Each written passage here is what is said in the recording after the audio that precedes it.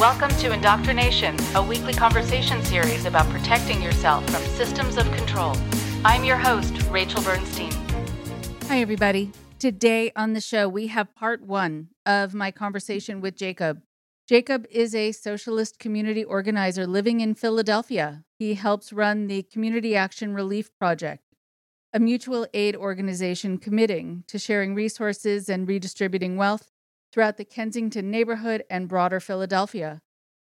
He is on the show today to talk about his experiences in the PSL, the Party for Socialism and Liberation, which, as he details it, was filled with corruption, institutional bigotry, and had cult-like behavior. This is an interesting conversation where we talk about political and social movements being run like cults. Here's part one of my conversation with Jacob now.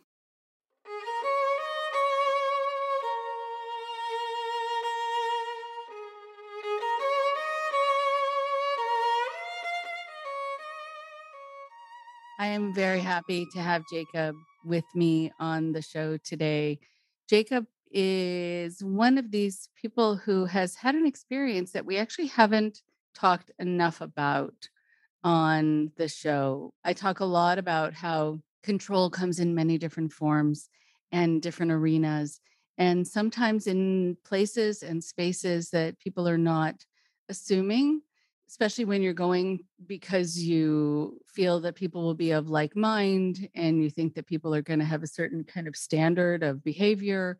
And so you can lower your defenses, especially when there's sort of a common cause.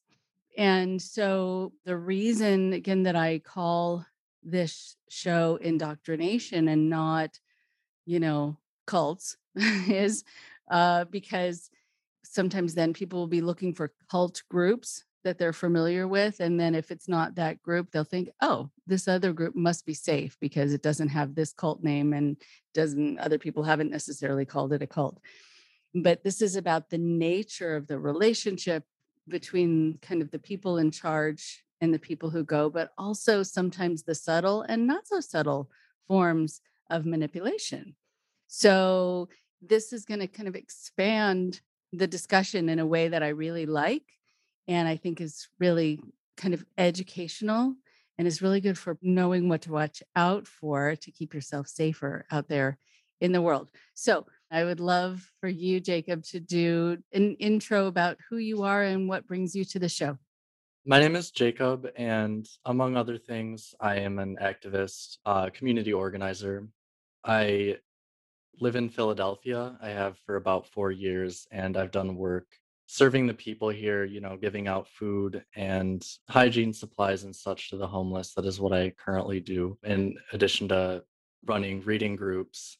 And for several years, I was a member of the Party for Socialism and Liberation, PSL for short, that made up pretty much the entirety of my activism from June 2018 to December 2020 when I was kicked out.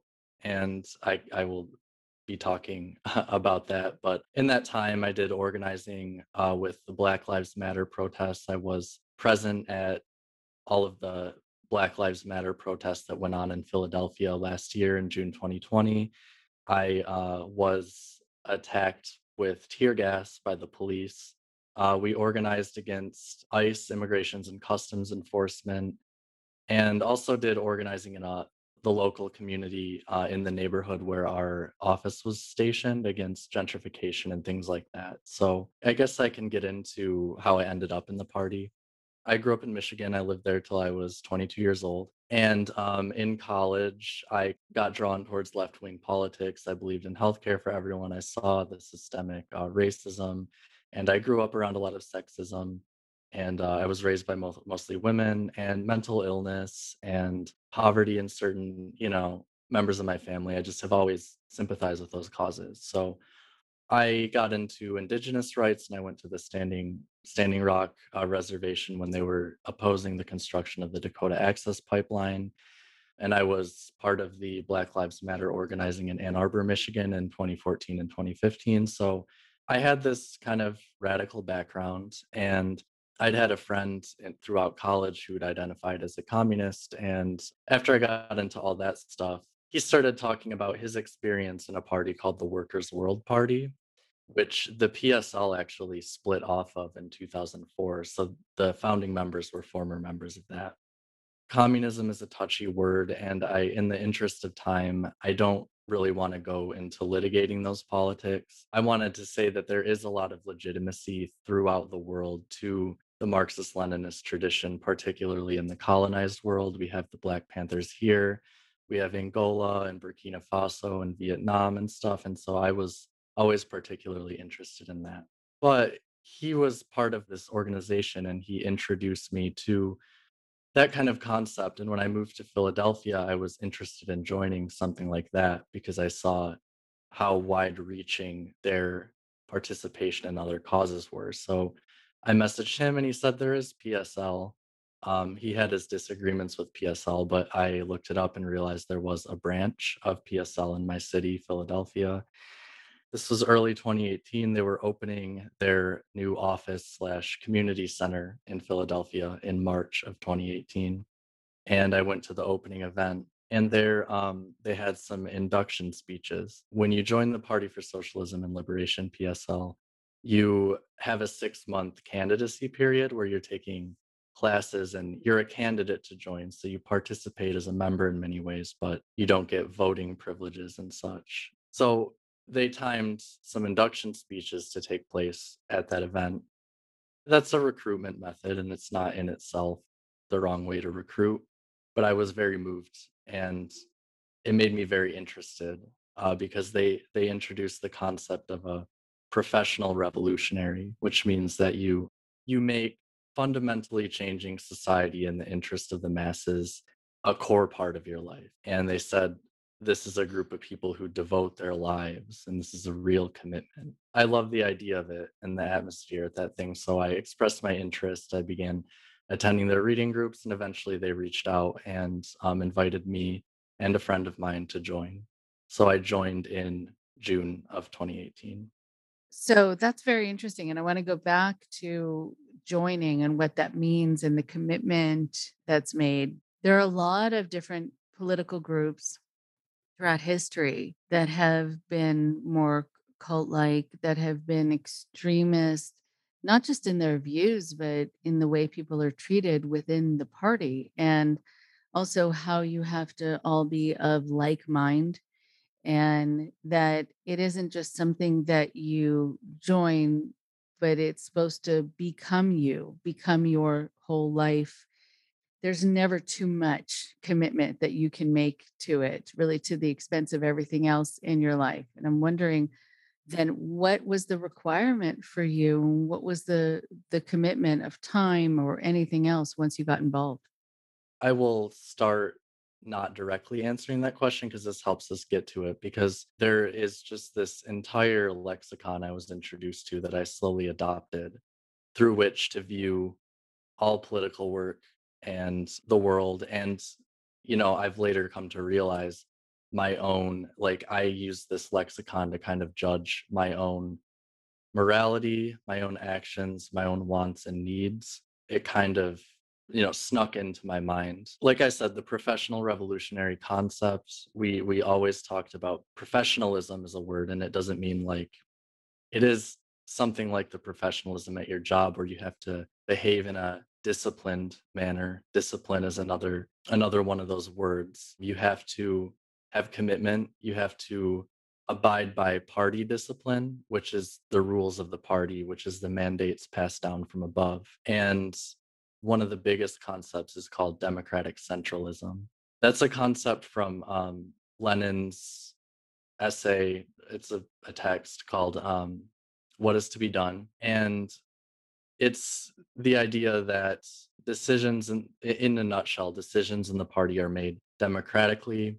And once decisions are made, or once an elected higher body passes down their decisions, everyone in the party has to fall in line. And this was when Lenin came up with it, it was a historically specific thing, and it can be interpreted in many ways. And in fact, it should adapt to the situation. So I on the surface, this PSL's interpretation of democratic centralism was just the entire concept of democratic centralism that we were to understand. And so we had all these rules introduced to us as new members that we were to abide by. And it was because it was the centralism component, the leaders, the local steering committee, and the national central committee, um, had made these rules ahead of time. And so there were things like you have to stand behind party decisions. You can't speak negatively about the party to anybody outside the party. You can't publicly criticize the party, including in on social media. You can't have arguments with any members within the party about disagreements in the PSL. You can't share any criticism you have with anyone outside the party. And on social media, I will mention social media a lot because they monitor our social media. What's so interesting about all of this, and I'm writing down these phrases: democratic centralism and also abiding by party discipline. So, when you hear these terms, I can hear how they can all be made to make sense and to not be at cross purposes, but they are at cross purposes. And so, if it's a democratic situation, then the person in charge gets to decide the rules that everyone needs to follow by, which right, inherently isn't democratic, but is made to make sense within that because I guess somebody needs to be in charge. What then happens, of course, then as you're talking about, is this idea of rights being taken away. Well, I think the point is about kind of empowering yourself in order to empower other people, while at the same time, I'm getting this sense of your own power being extracted away from you. Is that true? Yeah, and I mean, it's just so hard for me to describe this because it's very much it's very much subtextual. It's under the surface and it's part of the culture in such a way that most of the time leadership does not need to directly tell you to do these things or to act this way or to adopt this morality. Like these terms will come up and these have been used very legitimately with successful people who've liberated themselves. But I just want to be clear, and you'll see as I go on that this was the party's terminology functionally. This was how they wanted us to see things. So yeah, rights being taken away. I was talking to my best friend earlier, who lived with me while I was a member the whole time, and he was talking about how I would act in very uncharacteristic ways anytime that we were discussing the party or that he was around or that I was around the party or with him. His example he gave was we were at an event at the Liberation Center, our office, and some people were standing around bantering about a member of the party who'd come from out of town to give a talk. And I was kind of clamming up, and I was clearly nervous that someone was going to say something negative and wrong. And in addition to that, there were things that we were explicitly told we were not to tell anyone, which is, I mean, besides that, we can't share our critiques. It was any decision discussed that was not publicly announced, anything about money. We paid dues to the local branch. We paid to be in the organization. Anything about money, we couldn't tell people how many people were in a particular branch. I can now, so I'll say when I started, it was around 20. When I left, it was around 100. So when my best friend and I would discuss political things that we both knew about locally, or just ideological discussions online or accusations online, he got very frustrated with me because he would criticize the party and I would say like if you were in the party, like if you knew what was going on, if you could listen to our discussions, you would know what I was talking about. You would know why we did that. But I can't tell you. No, I just in conjunction with this, and this is the other part of it, was that we were so gassed up about our involvement in the party. We were the revolutionaries. We called each other comrade, which is, there's a legitimate history to that term, but I was called comrade more than I was called my own name. And I always had trouble with it. I was like, "I'm just gonna call you Walter. That's your name, right? I'll Right. bring up Walter later." Like, Okay. and there was always this congratulatory tone in our text messages, like, after anything we did, like, "Congratulations, comrades, you did great, everything, whatever. Like, I believe so much in our party, I believe so much in our class." And then the people need their party, the people being the masses, which I will come up later, and I'll give more information on that. So there was this just this feeling that you were part of something huge, that this party knew what it was talking about. They had this, like, register that they spoke and write in their party when discussing party manners, which you can read their Liberation News and Liberation School. They had like a handful of very respected and kind of worshipped leaders from national who were mostly like middle-aged and older, who we just loved because they had so much experience and whatnot. And so we just had all these heroes and stuff. Yeah, so let me just say, it's so hard because in my mind, I now have this strange juxtaposition between the word liberation and the term lockstep. And I get very uneasy when both pop into my head at the same time. And what I think is also interesting is the use, as you're saying, of a certain register that people are not only using similar language, and we've talked on this show before about language being a source of unification and also separation from people who don't get it and don't speak that language. And you get this feeling that, we understand each other and we speak the same language, but it sounds like there were similar mannerisms, but also that you were called comrade, that then you no longer had your individual identity. And it was important to you to hold on to that and to still call people by their name or to be called by your name, which says a lot about you, which also probably says a lot about why we're having this conversation and you're not still involved among other reasons. And it sounds like there are a lot of points to come back to. And so pick up wherever you want to. So I think I'll give some background, just a little bit more background on kind of the ideology and the life in the party. I've listened to a lot of episodes of your podcast, by the way. Like, it's really helped me process this. Your interview with a sociolinguist about the language of cults, the concept of a thought terminating cliche was very helpful to me because there was definitely an in group, out group mentality. And we encountered a lot of outside criticism of our party, like a lot. And we heard whispers of different scandals that had been going back, certain years, but leadership either didn't, apparently didn't know what they were talking about or would write them off, say like, and so there were ways of completely dismissing outside critics that we all bought into. And one of the biggest ones that I'll mention is online. The adjective online is used a lot. It just means someone who spends an unhealthy amount of time on the internet, or they far overestimate the importance of disputes and things on the internet and stuff. I think it's a real phenomenon. You need to use the internet in a healthy way. But they introduced this us to this concept of online, and they would just always talk about this throughout my whole time there, like there. This was like people criticizing the party online, criticizing it in a principled theoretical way, saying, "I disagree that you did this because this is a detriment to the movement," or "This was a bad tactical decision," or what have you. There was always this. They would say like, "Log off," or they would call someone online, these extremely online people, these online leftists, they would always say, like, "These people don't matter.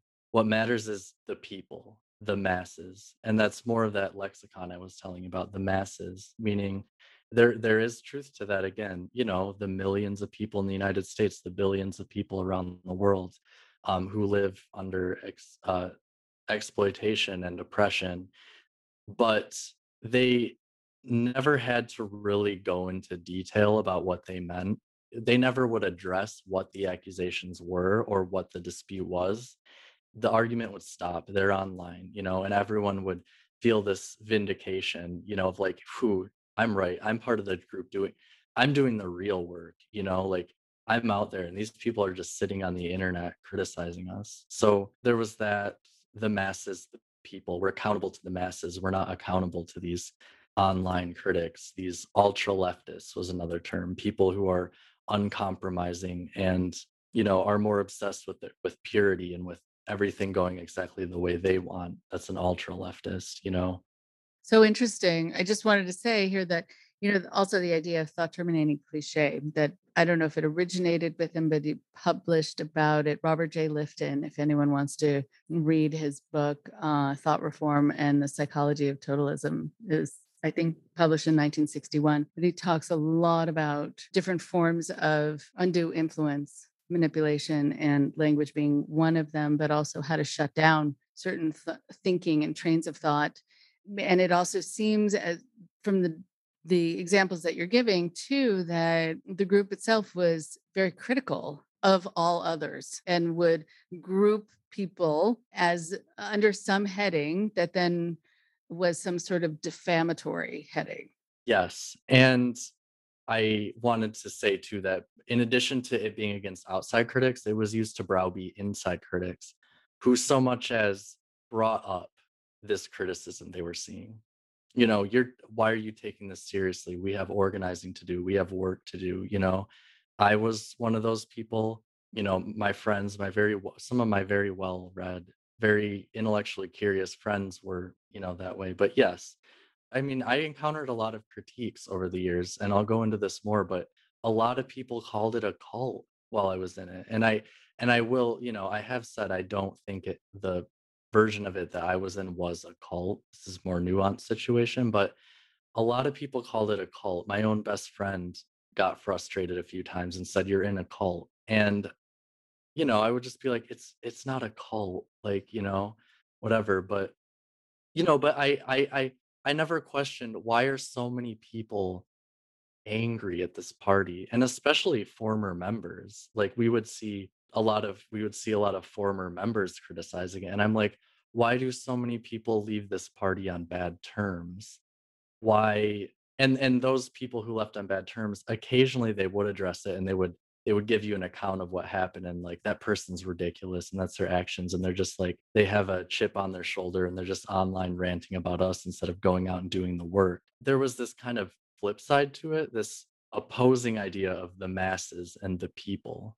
So there was this kind of mystification of the people in our neighborhood who don't know anything about the left or socialism or feminism or these are the people we need to worry about and it's just this magical group. We are accountable to these people. And I always wanted to ask, like, how are we accountable? Which people do you know? Which people trust you? Which demographics? The masses, there's so many strata to the working class. There's so many racial strata. So which neighborhood? We're in a single neighborhood, and we're mostly talking to homeowners. Whereas now I work with mostly houseless people and sex workers and things like that. And they had no roots there. And they even had ideas that were, so it was like this term of the masses is being used as like emotional blackmail. Like you are betraying the masses by wasting your time and energy engaging with these critics.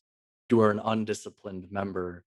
This might be a tangent, but I also just want to mention this kind of latent anti-intellectualism that I started noticing because this concept of online was also there was a version of it that was kind of like ultra or there's a term LARPer, which is there's the hobby of live action role play. You put on a suit and you pretend you're, knights and but it's used on the left overall when people wanna dress up and, like, they just wear, like, weird communistic or anarchistic clothes, and they're just looking for an adventure and, a game to play, so but that term was weaponized against me once because we had this was all in group text. We coordinated largely in a group text, and I was asking too many historical or theoretical questions and at our retreat, a member of the steering committee, one of three members of our steering committee, Timur, said, "You don't need to be asking questions all the time about the Soviet Union in the chat just because you think that that's what communists are supposed to be talking about.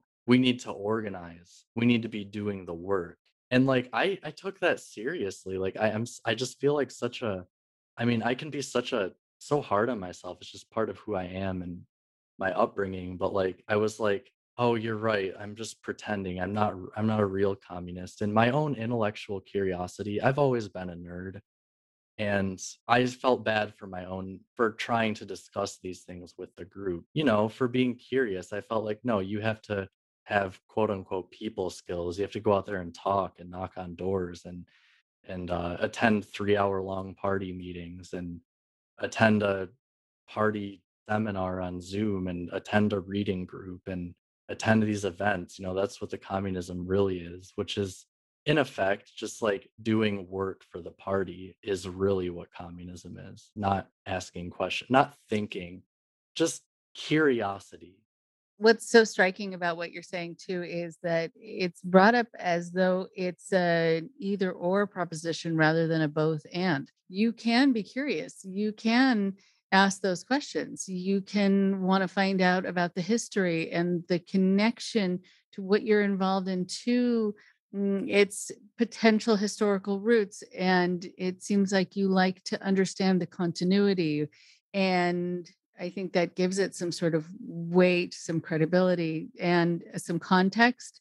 And instead of your questions being answered, you were told there was something wrong with you for asking them and that it meant something about you, that you were then behaving in a way that wasn't right for that party and you weren't showing yourself to be right, which is it's not something that I think should be presented as being mutually exclusive, although it is usually in cultic groups, because the people who are demonized are the often the intellectuals, the fact checkers, the ones who ask why and how. And when you're not given the answer, that's one piece that's already suspicious.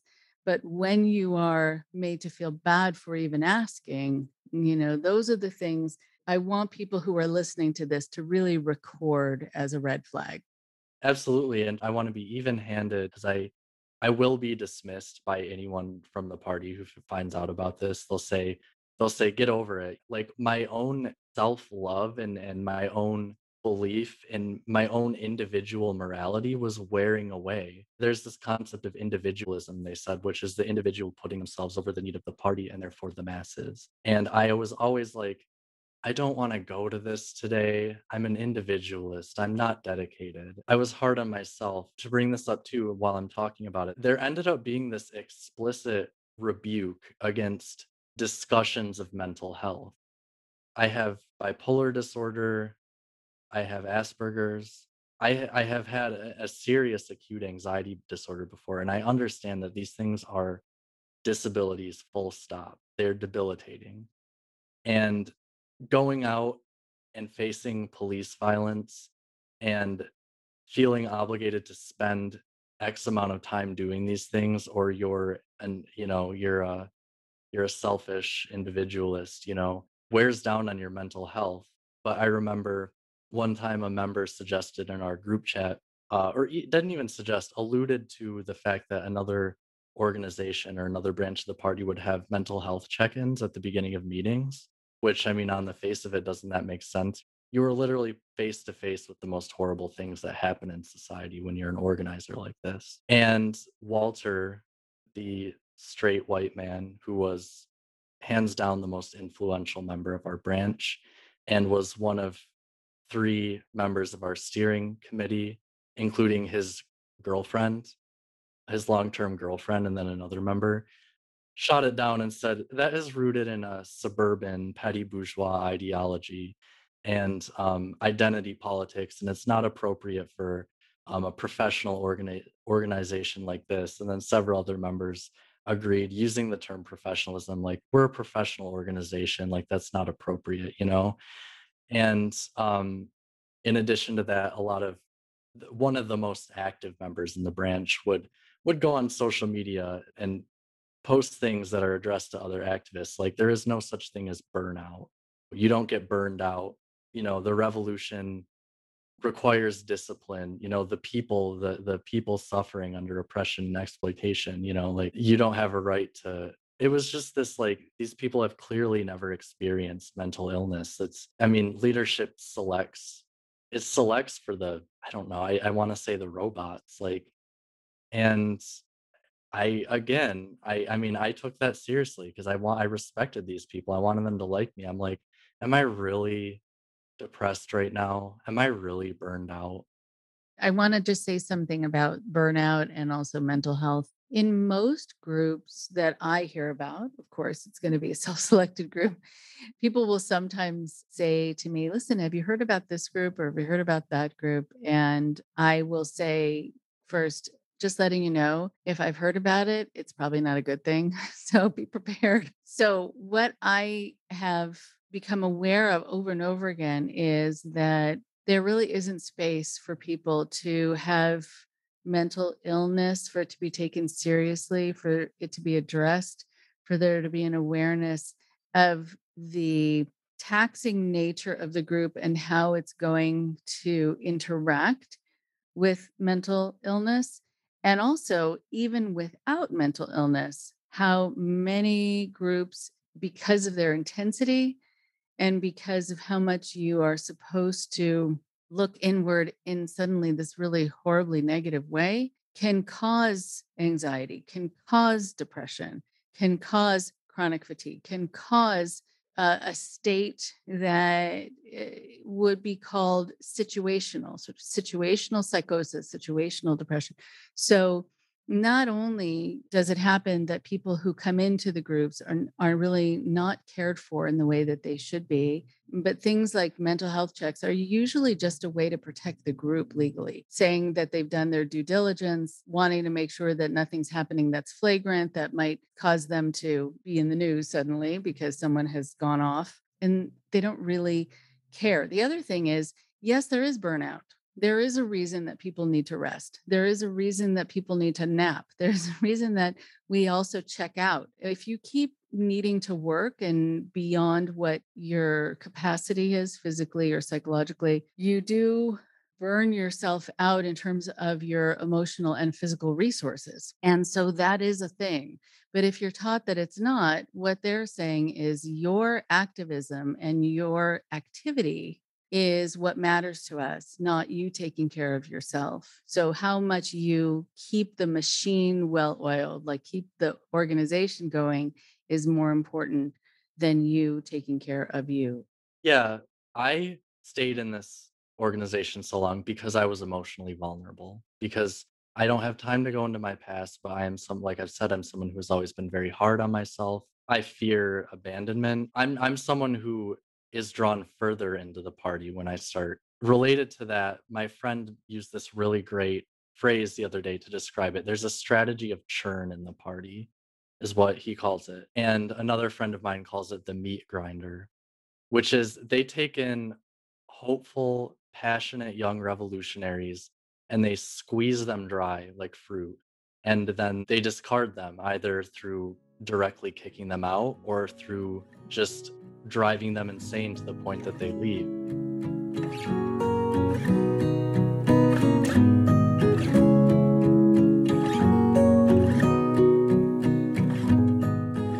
One more thing before you go.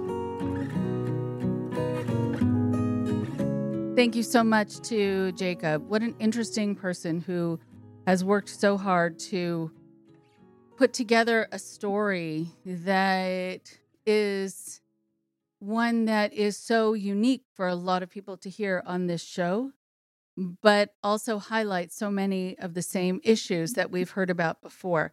Jacob has a very wonderful, intelligent, and thoughtful way of presenting his information, not wanting to defame, not wanting to make something overly dramatic, but just talk about what it's like when you get involved in something with the best of intentions and with so much promise and with so many promises.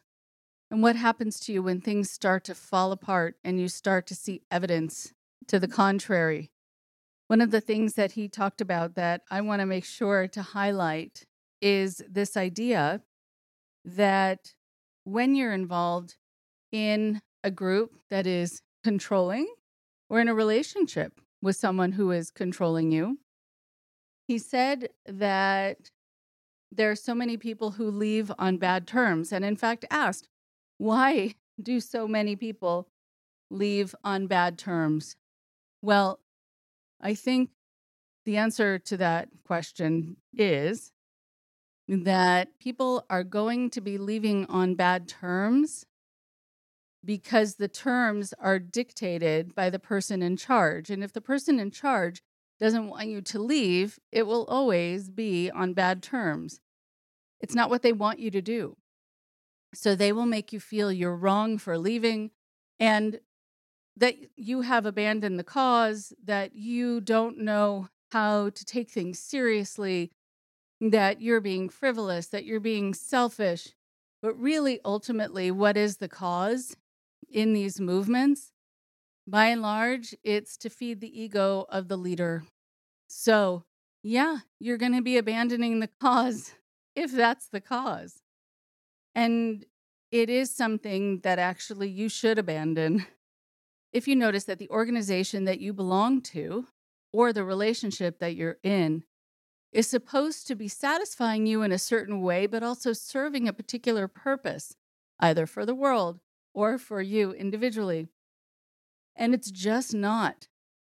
And no matter what, no matter how much devotion you give, no matter how long you wait, no matter how much you try, it's still not getting you any closer to that. In fact, usually taking you far away and farther away from your life, from all that you thought it was going to be. Then you do need to abandon that cause. Because again, the cause is self-serving for the person who has roped you in and who is keeping you in. I will often say, and I've said this before on the podcast, that sometimes you can tell about the nature of an organization, the true nature of an organization, and the true nature of a person when you say no to them, when you even just say maybe, when you say, I need to take a break, when you say, I'm just not sure this is what I want, or this is really what I signed up for, then you'll see. Can they let you go? Can they respect your decision? Can they let you decide for yourself what's best for you? Will they let you, or will they need to punish you? And if punishing you or the threat of punishment doesn't work, will they flip the coin and just make you feel guilty, make you feel like you're a terrible person or a weak person? See if you can take the risk, if it doesn't put you in physical danger, to say no. And if it does put you in physical danger, I would get support. I would still find a way to leave, but do it with support and do it with protection. But again, if it doesn't put you in physical danger, then I would, on your own, give it a shot and say, I don't know. I think I'm going to skip the next meeting. Or I think I'm going to go out with friends this weekend and we can do our own thing. See how they take it.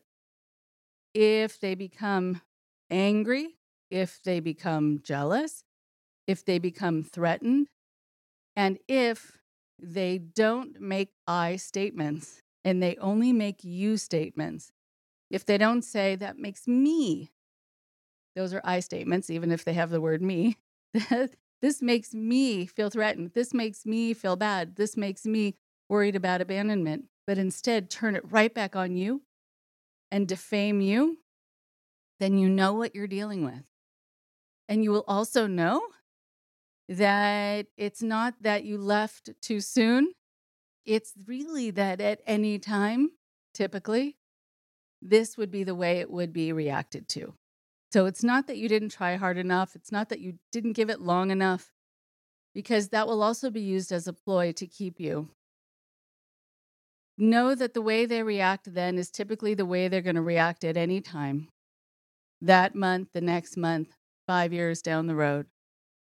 So if there's a voice inside of you that says, it's time.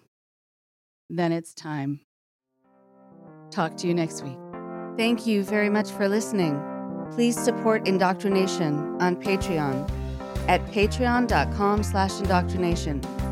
Be sure to give us a follow on our social media. Find us on Facebook and Instagram using @Indoctrination Podcast. And for Twitter, find us at @_indoctrination.